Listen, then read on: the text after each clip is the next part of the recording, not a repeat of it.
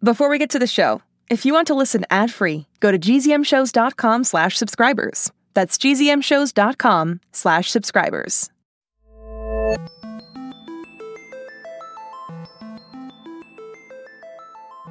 Hi, and welcome to the Alien Adventures of Finn Caspian. My name is Jonathan Messenger. And my name is Bebop Robomogo Wanatron, a.k.a. the Character-Making Machine. Character-making machine? Yep, I come up with all the best ideas for characters in the whole universe.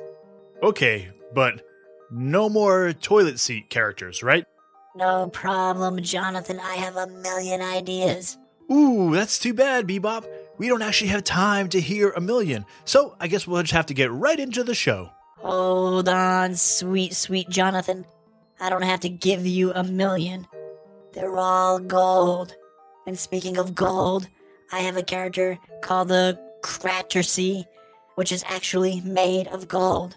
Oh, okay. Made of gold. That sounds interesting. Golden toilet seats, baby. Okay, see, this is what I'm saying, Bebop. I'm just joking, Jonathan. Don't get your slippers all twisted.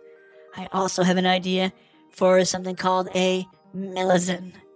It has laser antenna and breathes poisonous gas. Oh, not bad. But it's not shaped like a... No, Jonathan. It's not shaped like a toilet seat. Get your mind out of the gutter. Okay. I'm sorry, Bebop. It's shaped like a sink. So wait, all your characters are bathroom related? Hey, give me a break. Every artist has his or her medium. Nobody says to Picasso, all of your paintings are paint related. All right, Bebop. Let's get into the show, shall we? If you remember what happened on the final episode of Season 5, Finn entered the Marlow, but it was silent, and he didn't see any of his friends. So let's see what happens in the Alien Adventures of Finn Caspian, Season 6, Episode 1, Battery Pack.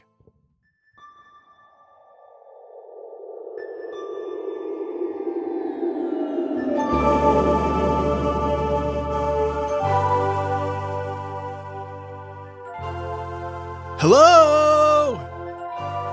Finn cried. Abigail! Elias! Foggy? Mom!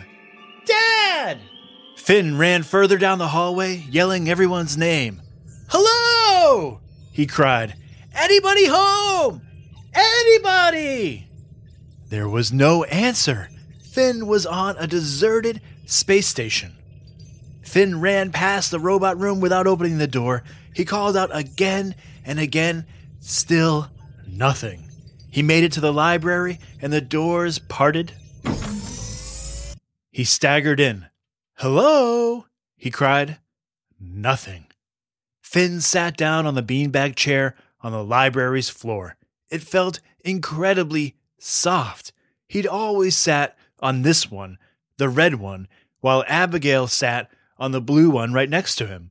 And he'd always complained that the stuffing had been flattened so that eventually, if he sat there reading a book long enough, he'd sink down until he was sitting uncomfortably on the metal floor. But not today. Despite whatever was happening with the Marlow, this beanbag felt like a cloud embracing him.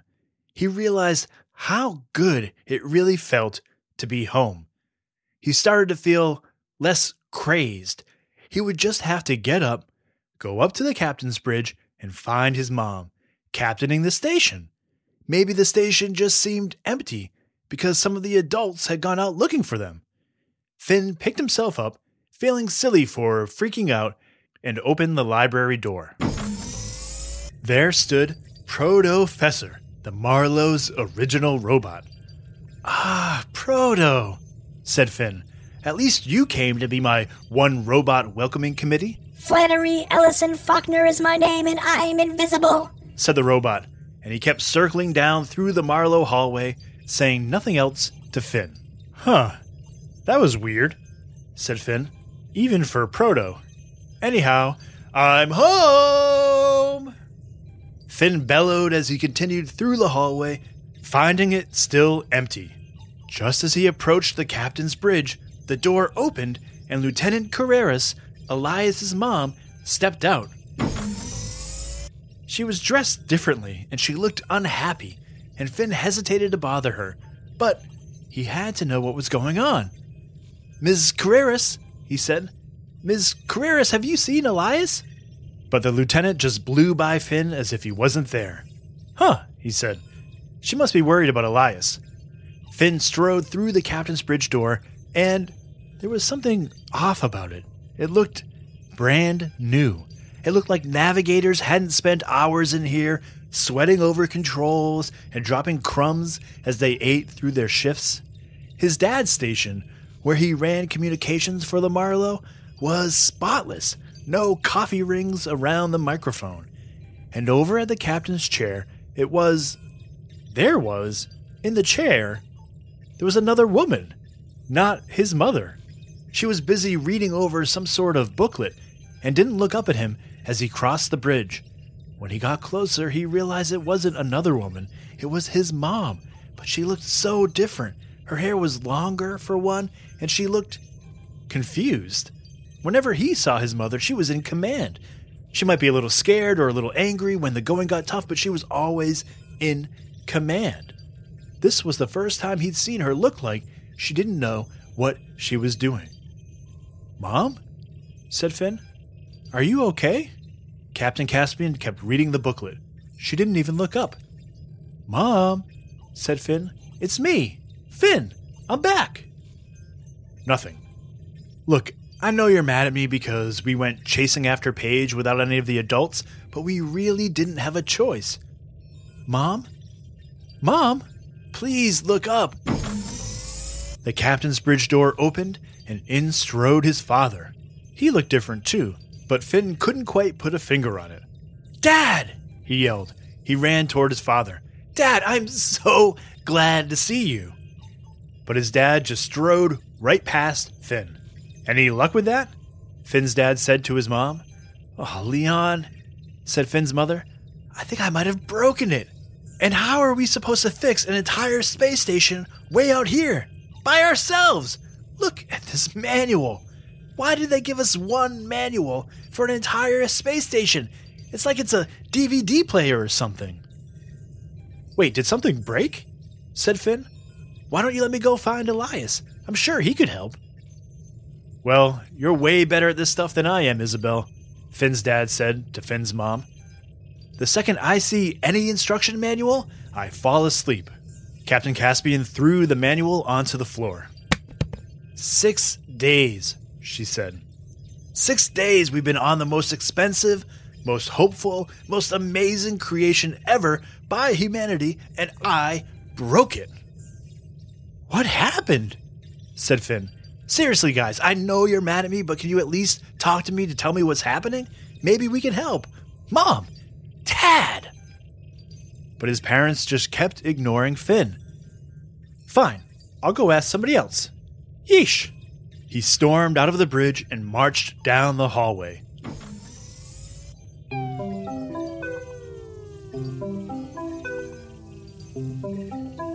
Various grown-ups passed by him, and every time Finn tried to say hi, he was ignored.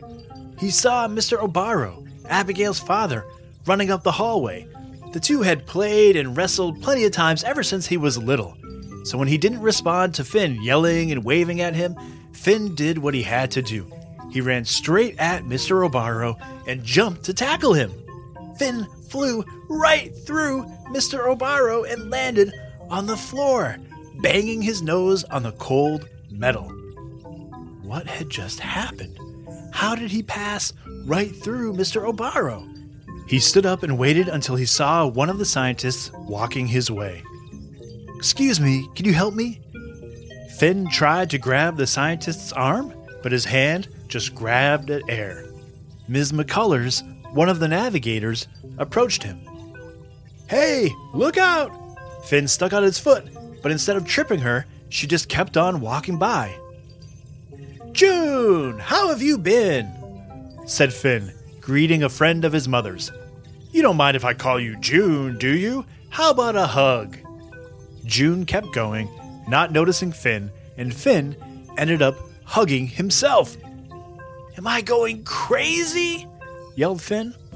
He lay down on the floor in the middle of the corridor and let the various scientists just walk right through him. "Rude, rude, rude," he said as 3 adults walked through his body. "Ow, ow," he said as 2 more passed by. Suddenly it occurred to Finn. He hadn't seen any kids. Not a single one. Where were all the Explorers Troop members? Not just his friends, but the older ones who had come before him. Finn looked around again. What people he saw were grown-ups. He stood and, as his dad passed him by, he shouted, "Piggyback!" and tried to jump on his father's back. But of course, he just jumped right through his dad, who kept on walking. So Finn followed him down through the hallway to the engineering room. He followed his dad inside and saw there were dozens of Marlow astronauts inside this one room. And there was another hatch open on the wall opposite, and all the adults were standing around staring into it. Finn tried to peek through all the bodies, but he couldn't see what it was. "Excuse me," he said. "Excuse me, could you move a little bit? Could I get through? Excuse me." But of course, no one could hear him. And then Finn realized something. He didn't have to wait for people to move out of the way. He could move right through people. So he just started walking forward, through people as if they weren't even there. "This is so weird," said Finn, as he passed through one of the station's cooks. "My head is like in this guy's lung right now," thought Finn. Finally, he got to the front of the people gathered, and he saw what everyone else was staring at. Inside the hatch, there was a giant, glowing box. The adults all seemed to be sweating, but Finn couldn't feel any heat coming off of it. "What is this?" he said to no one. "Why is everyone freaking out?" "We need to power down the station, now," said one of the adults on the other side of the box. Finn peered around, and he couldn't believe his eyes. It was Bunce, in a Marlow spacesuit. "What is he doing here?" shouted Finn. "Why are you listening to him? Why isn't anybody arresting him right now? Don't you remember he tried to take over the whole station? No way!" But no one heard Finn, and no one seemed to think twice about Bunce being on the Marlow. "He's right," said another voice. Finn turned and saw the giant Bunce, who was sweating buckets. Next to him was the skinny Bean. "Yeah," she said. "If we tell the captain to power down the battery, we can fix it. But she's going to blow us up at this rate. Someone has to convince her." Finn looked around and saw other adults nodding. "Are you kidding? Are you listening to this?" Finn said. "Are you listening to me? Listen! Hey! Somebody! These guys are evil!" "You shouldn't say those things about my dad."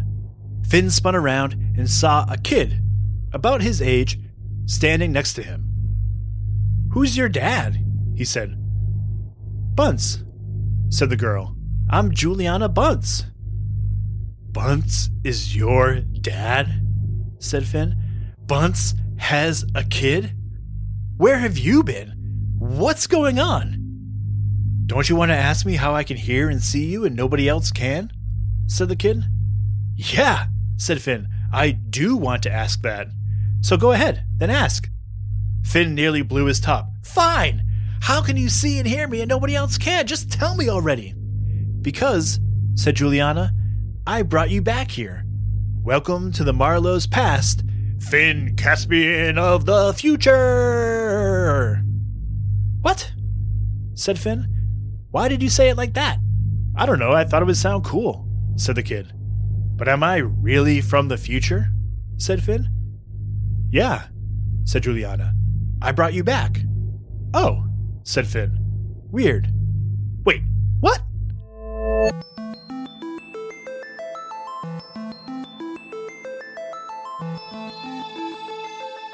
"All right, I am here. with my son and editor, young Griffin Messenger, who's doing a celebratory dance about being back on the show. Is that right, Griff? Yep. That pause there was that he had to finish his dance moves before he got to the microphone. Dancing is not great for podcasts. Why? Because who could see your moves? Oh, yeah. I still like doing it, though. So are you excited to be back for a new season of Finn Caspian? Yeah! Yeah, me too. Me too. I'm really excited. Now it feels like Bebop's out of the way. yeah, and now it feels like the season has really begun now that I have you back in the studio with me. And first of all, let me ask you, what did you think of the episode? Great! Great. All right. Great and a dab. I appreciate that. You got any questions for me? How did Bunce's kid bring Finn back? How did Bunce's kid bring Finn back? That is an interesting question that sounds like, what's the word I'm looking for? Do not say that. What's the word I'm looking for? A spoiler? Say it. Say it. Say it. No, so we can't say what that is because that would be a spoiler. But I'm sure we will find out in a future episode. Any other questions that you have? Was Finn somewhere in the prologue, or Why do you ask that? because it has the kid Bunce and the Bunces saving the Marlowe and Yeah, but why would Finn be there? mainly because he's gotten transported to the past, and it seems like there's like no kids besides from that Bunce's kid. Well, I'm trying to think of the word. What's the word that if I answered that question? Oh yeah, it would be a spoiler. Why do you keep saying it like that? Because we have not had our spoiler argument in a few months. So. Spoiler! Spoiler! Spoiler! Yeah. Retaliation! So I can't say whether Finn is there or not, but prologues, we talked about this, that prologues a lot of times give previews of what's going to happen later in a story. So I will say this, I think your instincts are good. How's that? Okay. All right, anything else you want to talk about? Any other questions? No. All right, well then what time is it, Griff? Joke time. All right, it's joke time. All right, up first we have a joke from our pal Oliver. Hi, my name is Oliver Smith, and this is my joke. Why did the alien boy eat his homework? His teacher said it was a piece of cake. Awesome. And now our pal Emerson will tell us a joke. I am Emerson from Grand Rapids, Michigan, and I am 7 years old. I have a joke for you. What does an alien bow hunter wear when it goes flying? I don't know, what? Aerodynamic pants. ARROW.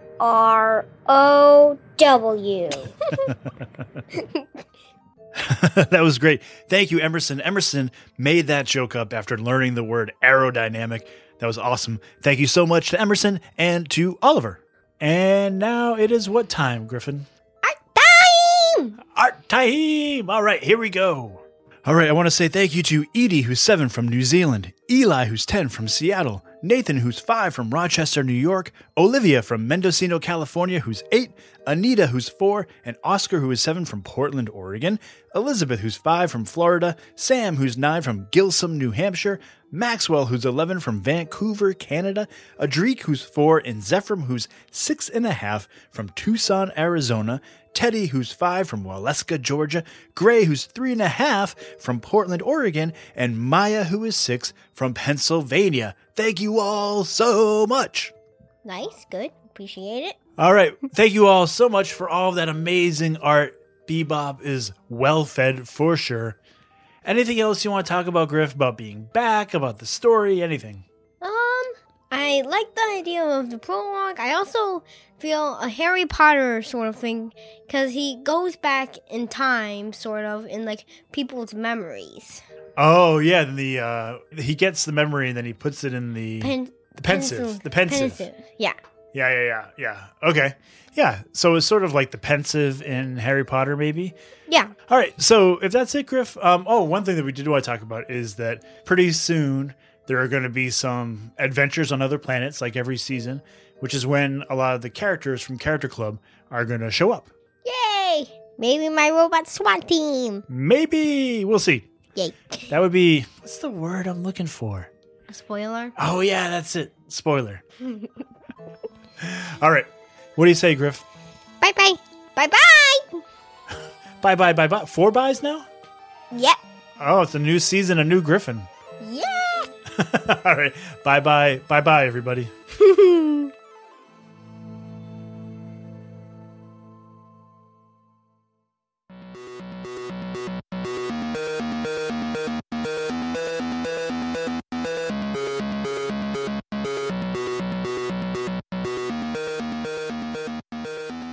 All right, thanks for coming back and having more fun with us this week. As always, thank you for all your joke art, sounds, and characters. We will, of course, incorporate all of those into the show. Really appreciate you sending all of those in. The Alien Adventures of Fincast is a Gen Z Kids production, written and produced by Jonathan Messenger, edited and guided by Griffin Messenger, with special thanks to Maria Villanueva. Emerson Messenger is our intern. The music you hear at the beginning and end of every show is by Mark Greenberg, recently voted the nicest human in the multiverse.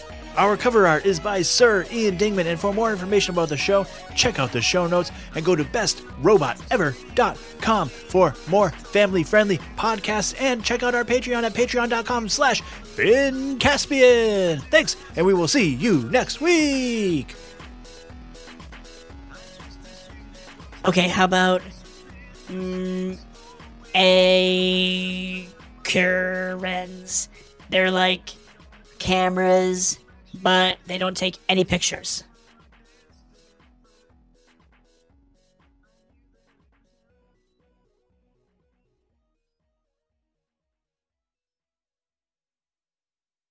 Hi, it's me, Jess. This is a message for all the 6 Minutes podcast fans out there. Have you heard? There are new episodes in the 6 Minutes feed called the Ivan Dispatch.